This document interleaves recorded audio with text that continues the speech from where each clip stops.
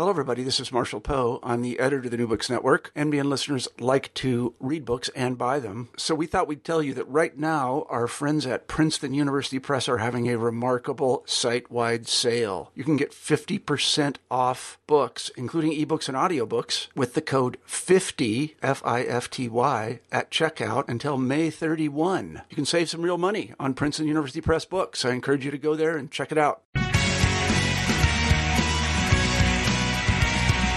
Welcome to the New Books in Political Science podcast. My name is Heath Brown. Today I'll be talking with Justin Vaughn, who is the author, along with Jose Villalobos, of Czars in the White House, The Rise of Policy Czars as Presidential Management Tools, published by University of Michigan Press. I hope that you enjoy this interview that I did with Justin. Welcome back to the podcast. Again, my name is Heath Brown, and today I have the real pleasure to speak with Justin Vaughn, who is the author of Czars in the White House, The Rise of Policy Czars as Presidential Management Tools, published by University of Michigan Press. Justin, how are you doing today? I'm great. Thanks for inviting me to your podcast, Heath. Yeah, it's a real pleasure to have you on. Your book is a subject that I think a lot about. Before we get to it and all that you have to say, maybe you can just tell us a little bit about yourself and also your co-author on the book. Sure. So I'm an associate professor at Boise State University. I'm a scholar of the American presidency in general. I look at two kind of key dimensions that aren't always related of the American presidency. One is kind of communication and rhetoric. The other is organizations and bureaucratic politics. What I think I really like about this project is how, in a way, it combines those two streams, right? Because it's very much so a rhetorical construct about a bureaucratic phenomenon. My colleague that I wrote the book with, Jose Villalobos, is an associate professor at the University of Texas at El Paso. And Jose and I actually went to graduate school together at Texas A&M University. We both studied with George Edwards and became close friends during that time. And did some projects in graduate school and in the years shortly thereafter, and in the years kind of running up to the idea that we had that became this book. And the book is kind of an interesting academic story, I think, in how it emerged. We were in Washington, D.C., about to do a research presentation at a small event, and we're sitting, having a cup of coffee, catching up. I had flown in from Ohio. He had come in from Texas, and we're just chatting about the news. And this would have been, I think, December of 2008. So Obama had just been elected, but he hadn't yet been inaugurated. And Jose says to me, hey, what do you think about this czar stuff? And all the heat that Obama's starting to get during his transition about relying too much on so-called czars. And it hadn't occurred to me yet. And so I said, I don't know. And after I went back home, I looked around and found some interesting, stuff from the news that Jose had been referencing, and called him up and said, we ought to write a paper about this. This is kind of interesting.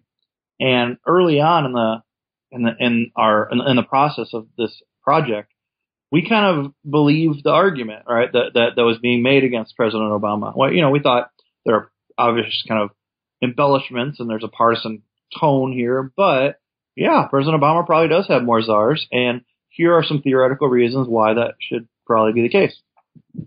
And so that first paper was given at a conference sometime in 2009 or 10. And then we did some things in the intervening years, and it became a book. But by the time the book was out, we had pretty much totally switched our take on this, so-called czar phenomenon, right? And it wasn't necessarily, it certainly wasn't for political reasons. It was more because in doing the work and in trying to collect data and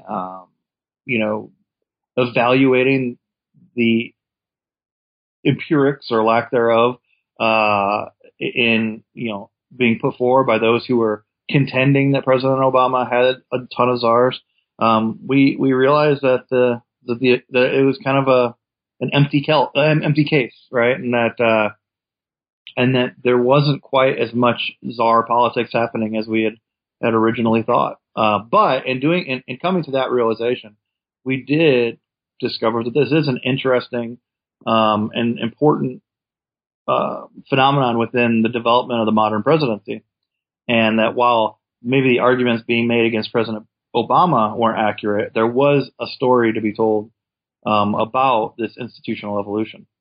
Yeah, and you tell this very interesting story, about this really 40, I don't know, maybe 50 years of White House history. Let's start with a definition.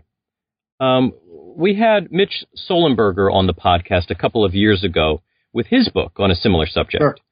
Do you use the same definition as that book, or do you approach czars in a definitional way differently than that work? There's definitely differences in how we do it, and the work by Sollenberger and Roselle is thoughtful and it's well done, but they hinge they're doing much more of a public law perspective and are interested in the relationship between the development of this phenomenon and the Constitution and whether or not it's constitutionally appropriate.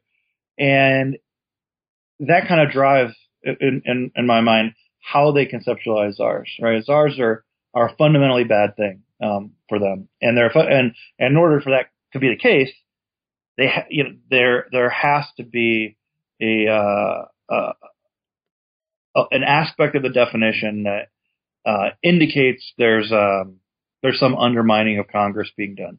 And so for Sollenberger and Roselle, the fact that a presidential staffer was not confirmed by the Senate is essential to whether or not they're a czar, right? And so if there's a powerful member of the White House staff, but that person was confirmed by the Senate, they're not a czar for Sollenberger and Roselle. And on its own, that makes sense, right? Because if you're positing that czars are unconstitutional bureaucratic entities, right, then the fact that they don't have Congress's sanction is important. But and originally we had kind of thought along the same lines there. But then I started to realize that when you think about the people who we call czars and who presidents themselves have called czars, they don't actually fit with Sollenberger and Roselle's definition. So best example that I usually give is if you ask the average American citizen, name a czar in the American system of government. And if they're able to answer that question, almost always the answer is the drug czar. Right. And according to Sollenberger or Roselle's definition, the drug czar is not actually a czar, right? Because since 1989, when Bill Bennett became the drug czar, they've been confirmed by the United States Senate. And so, to me, if the most salient example of a phenomenon doesn't qualify for a definition, then there's a validity problem. Similarly, there are times when presidents have referred to people as their czars, and they don't fit the Sollenberger and Roselle's definition. So if you're also saying a president thinks of this person as a czar, but our measure doesn't, therefore the president is wrong. I again think there may be a validity problem, right? And I think it's tied. And so all the great work that they do in that book, I think a lot of it is kind of weakened by this insistence on Senate confirmation or the lack thereof as being an essential component of the definition of czar. So if not that, what's the better definition? How do you construct the working definition of what is clearly a fuzzy subject? I'm glad you said fuzzy. So that's the thing. I feel like we can make a very strong critique of the way that Sollenberger and Roselle did it, right? But as probably most people's parents told them, if you're going to criticize something, you ought to be able to offer something better. And that is where we've struggled. And so what we've kind of come to is czar is a rhetorical construct, right? It's a metaphor, right? And as I've talked about in the past, I say it's exceedingly difficult to find a robust measurement for a metaphor, right? Because it kind of means the same thing whenever people use the word, but there are such variations, and the term itself has become so abused in the press, among pundits, even among kind of political staffers, that to settle on a key set of empirical indicators and say this is a czar, like any configuration that we could think of, didn't match the rhetorical reality of the phenomenon. So let's look a little bit more at what you do in the book.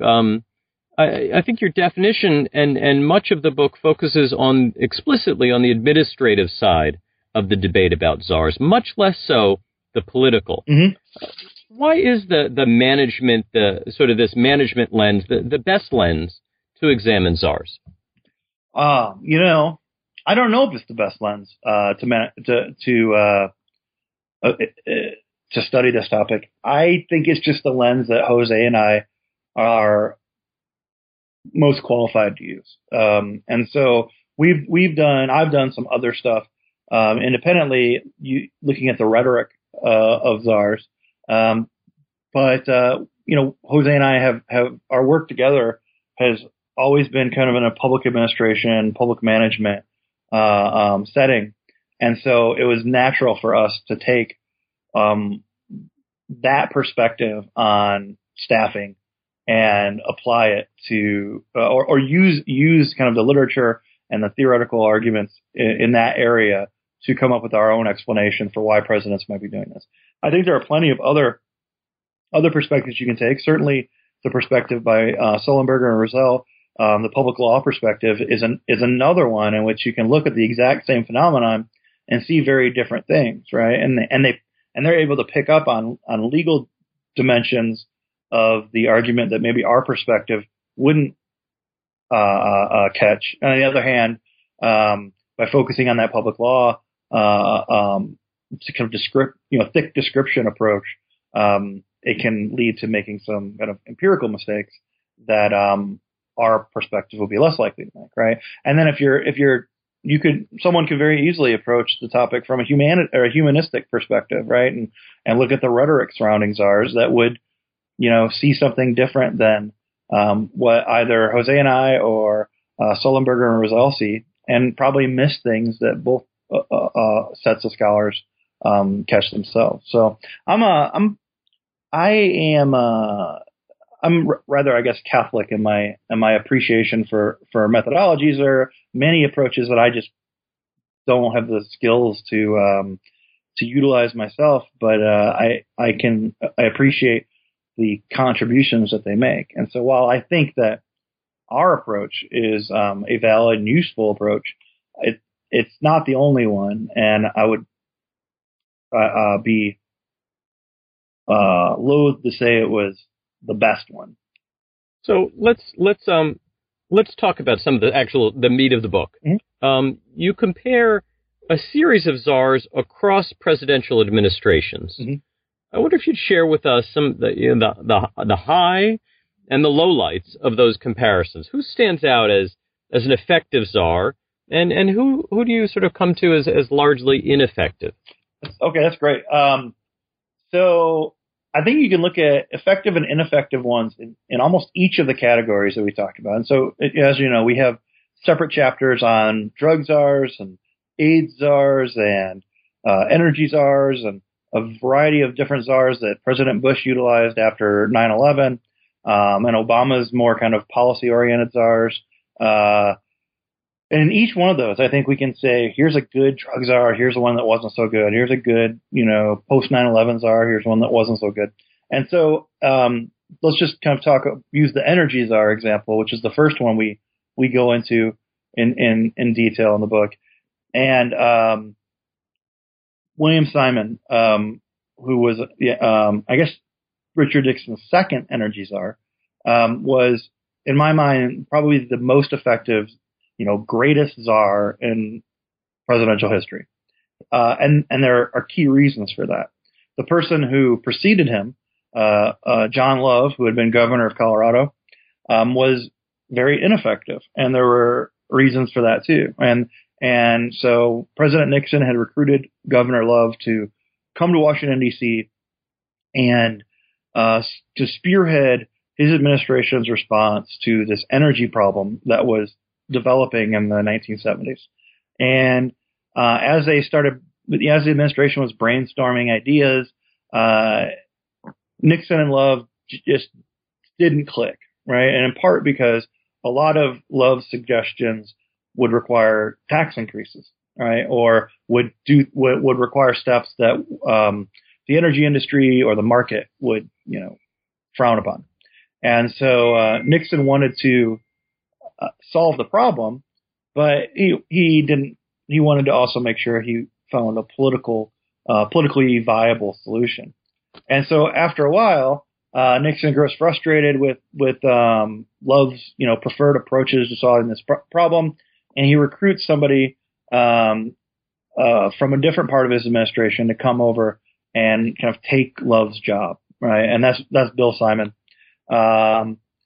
Simon basically becomes the new energy czar. Nixon, tells Love he can keep his title, but Simon's his new boss, basically. To which Love responds that he's not interested and goes back to Colorado. And Simon has a totally different relationship with Nixon, right? Nixon respects him. He appreciates his perspectives, and Nixon even takes Simon to a cabinet meeting and introduces him and basically makes it clear that Bill Simon has his ear, that when it comes to energy, what Bill Simon says goes, and that President Nixon is going to support him, right? Sending a very clear signal to the other people in this kind of, fragmented bureaucracy that when Bill Simon speaks on energy, he's speaking with the voice of the president. And in doing so, Nixon empowers him tremendously. And so Simon starts to make pretty, radical decisions, some of which, had history played out, may have been terrible decisions, right? There was a decision towards the end of the energy crisis to flood the market with available oil, even though a very cold winter was projected. And had the embargo not ended when it did, the United States would have been well short of necessary stocks of home heating oil. But it did end. And so instead of being, the precursor to a tragic winter, it was a brilliant move that brought the price of oil down, and we didn't have to worry about the consequences, because by the time we would have run out of oil, the embargo had ended and oil was freely flowing again. So because Simon had this close relationship with the president, because the president backed him up and authorized him to take bold action, he was able to be a very effective czar, right? Like if his decisions had gone badly, maybe we'd say something different. But I think when folks say who is kind of the best czar, he's the person that I think of. Another one who was quite effective was Bill Bennett, the first drug czar. And George H.W. Bush, again, embraced Bennett, traveled the country with him early on in 1989, and as they were kind of developing and selling the new national drug control strategy.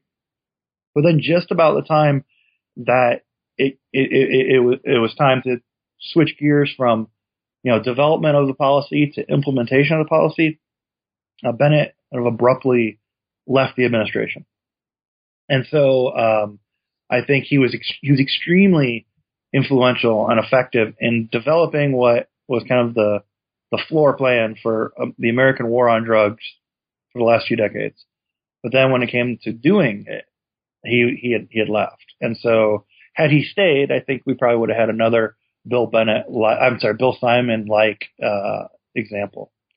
On the worst czars, I tend to think of them not in terms of who did the worst things, right, or who made the biggest mistakes, but rather who was the least effective. And so there are a variety of examples there too.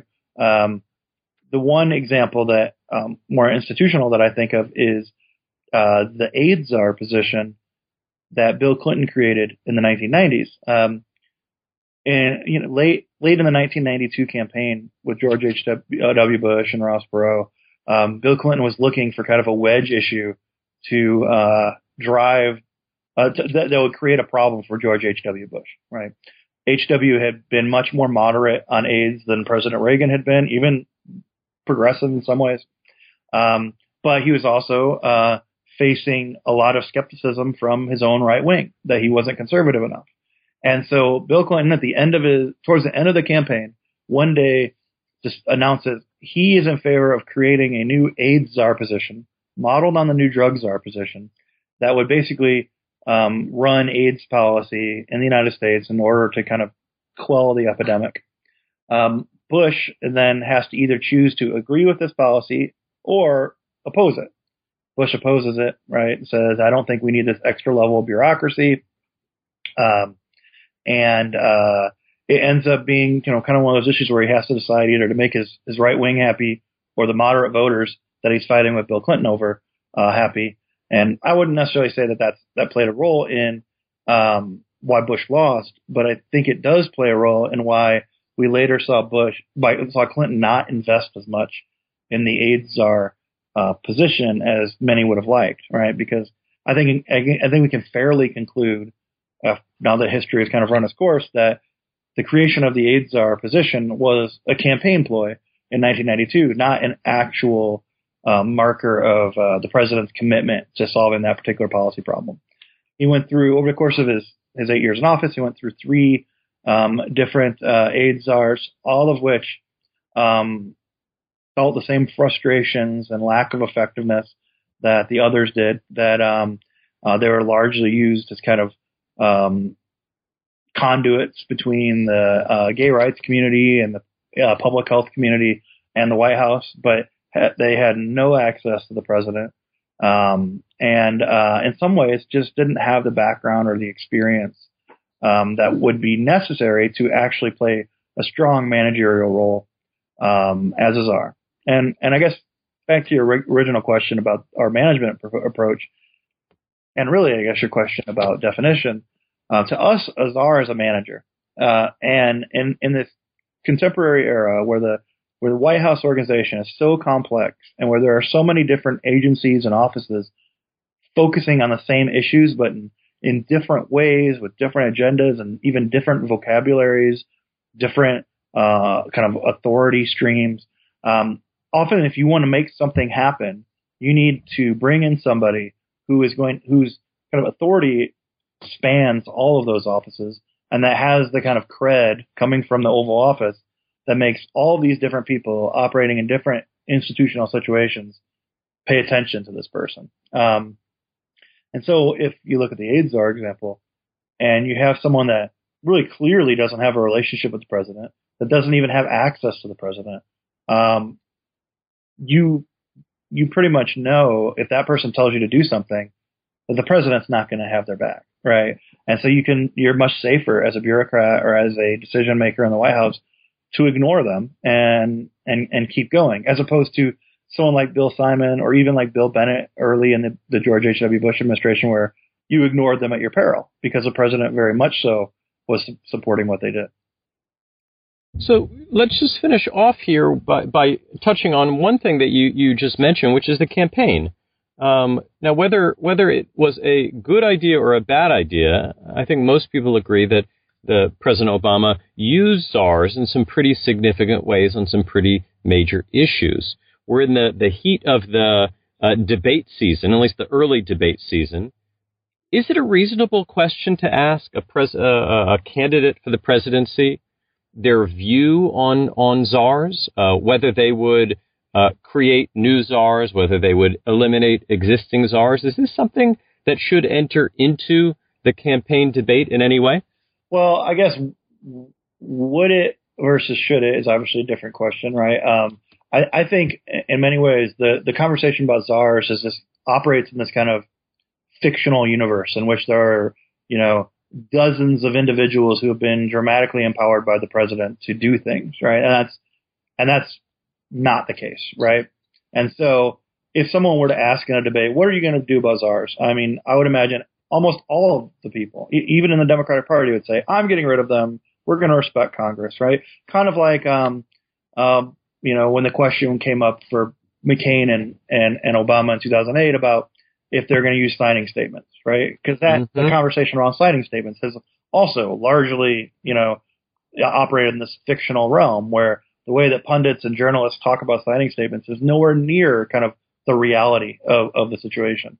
And so John McCain can say, I will never, ever use a signing statement, right? And Barack Obama says, I won't use as many as President Bush, but if it's necessary, I will, right? So those are just kind of just rhetorical claims, right? That is exactly, what the pundit, community wants to hear. I think what you would be likely to hear is maybe something similar to what George W. Bush said. George W. Bush didn't like the word czar. I think if you look at the public papers, I think he used the term one time, and that was in response to a question from a journalist who was asking him about the AIDS czar position. And and basically the question in general was about the Bush administration's commitment to fighting AIDS in America and abroad. But it was framed more specifically as, are you going to have an AIDS czar? Or are you going to get rid of that position? And George W. Bush kind of interrupts the journalist and says, look, are we going to have somebody in my administration that's kind of focused on AIDS? Yes, of course. Is it going to be called a czar? I don't know what they're going to be called. The point is we're going to have somebody in charge of this. And so I think that we may or may not hear the word czar in these debates. But we'll certainly hear questions about, so you said that this issue is a priority, right? How are you going to ensure that it gets the attention from your administration it needs? And candidates will promise that there's going to be somebody that is going to spearhead this issue, right? And that's essentially a czar, right? Somebody who kind of is known throughout the administration for having a connection to the president and being the president's voice on a particular issue. Whether that is somebody who's Senate confirmed or not depends on kind of existing legal arrangements, right? And whether or not the president does a good job in having that person's back, or if for various reasons their interests go elsewhere, that also can be variable. And so, for example, I don't remember now off the top of my head how many czars it was that Glenn Beck said Barack Obama had. I don't know, 3 dozen or so. That number then quickly becomes kind of accepted by everybody in the mainstream media. But in our mind, there were really 3 great examples of what we could call czars in the Obama administration. And they all focus, and what was unique about the Obama administration was prior to the Obama administration, people tended to use czars in response to kind of newly salient emergency situations, right? That, George W. Bush's czars all tended to be responses to 9/11 at first, and then the kind of various investigations into 9/11 that revealed problems in the government. Richard Nixon's energy czar was a response to an energy crisis. The AIDS czars were a political response, but a response to the growing awareness and empathy for the AIDS crisis, right? Barack Obama kind of flipped the script a little bit and basically said, I have these key policy priorities. I'm going into my administration with point people for each of these areas, right?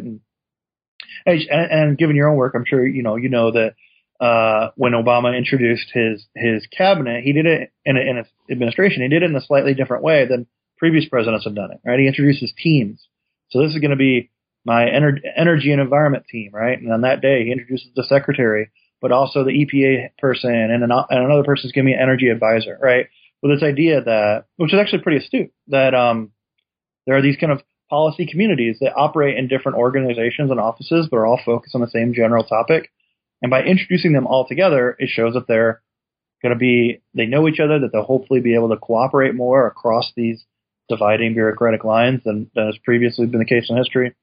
And so the 3 people that we identify are Nancy Endeparle, who was the president's healthcare czar, right? And after Tom Daschle's nomination to be secretary was derailed, Nancy Andaparle kind of became the most important person in the White House concerning healthcare reform. And President Obama absolutely supported her. She had a clear relationship with the president, and that remains a priority for the administration.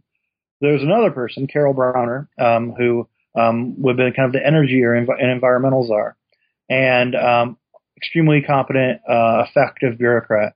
But when the Obama administration decides they're going all in on healthcare reform, they kind of sacrifice the other issues, right? And so by going for healthcare reform, they really kind of kill any chance they got of doing any cooperative climate change reform with Congress. And so all of a sudden, Carol Browner becomes this person who manages a portfolio that's taken a back seat in the White House for political reasons, right?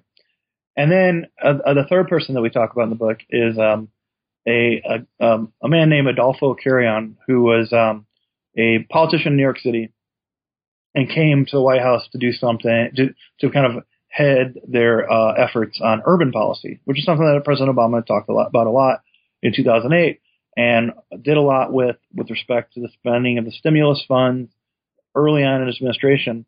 But then after that, hasn't done a whole lot, hasn't really prioritized urban policy, in part because of, growing awareness of our weak budget situation and the lack of political will and the inability to kind of go to battle for another big policy issue after kind of spending all the capital on healthcare reform. The other interesting thing about that example was the person that they had chosen almost immediately had a scandal. And so eventually left that office and went to another office. And once that the initial czar had kind of left the scene, that's pretty much it for that operation. And so even, Barack Obama, who allegedly is kind of the king of the czars, right? When we look deeply at the different examples, we see a lot of them really aren't coordinating anything. A lot of them really aren't managing anything. And the ones who are managing things not all of them are given the opportunity to be really effective for reasons beyond their control. And leading probably Nancy Andaparle to be the one example that, maybe if the critics of czars had a point, right, that there's this person not confirmed by the Senate that is wielding tremendous authority, right, and basically or developing policy, negotiating with Congress, all the kinds of things that czar critics are afraid of. It was her. Jose and I don't necessarily think that's a bad thing, right? We don't take the same kind of normative path that Sullenberger and Rozelle do, that think, that the fact that this person in the White House is doing all these things without Senate confirmation is terrible. We're more ambivalent, right? That it's just a reality of the contemporary presidency. And the more interesting political question is, or political science question, I guess, for us is, are they good at it? Are they successful? Are they given the opportunities to be an effective czar or not? The book, Czars in the White House, The Rise of Policy Czars as Presidential Management Tools, is published by University of Michigan Press. Justin, thank you very much for your time today. Thank you, Heath. It was a lot of fun.